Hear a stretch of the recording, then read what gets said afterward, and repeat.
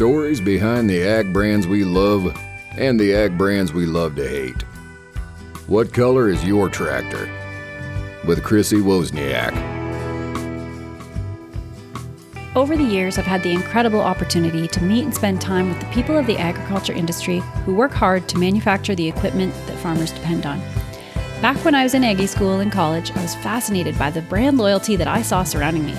The green, red, blue, orange shirts, logos, belt buckles, songs, and heated exchanges between farm kids made me realize that there's a deep history behind those colors that have helped farmers put food on our tables for almost the last century and a half. In spending time on the road during my career, traveling across North America, I've gotten to know the stories of these remarkable companies and have broken bread with many of the people behind the brands. I want to share these stories with you. Welcome to What Color Is Your Tractor? The stories of the ag brands you love and the ag brands you love to hate.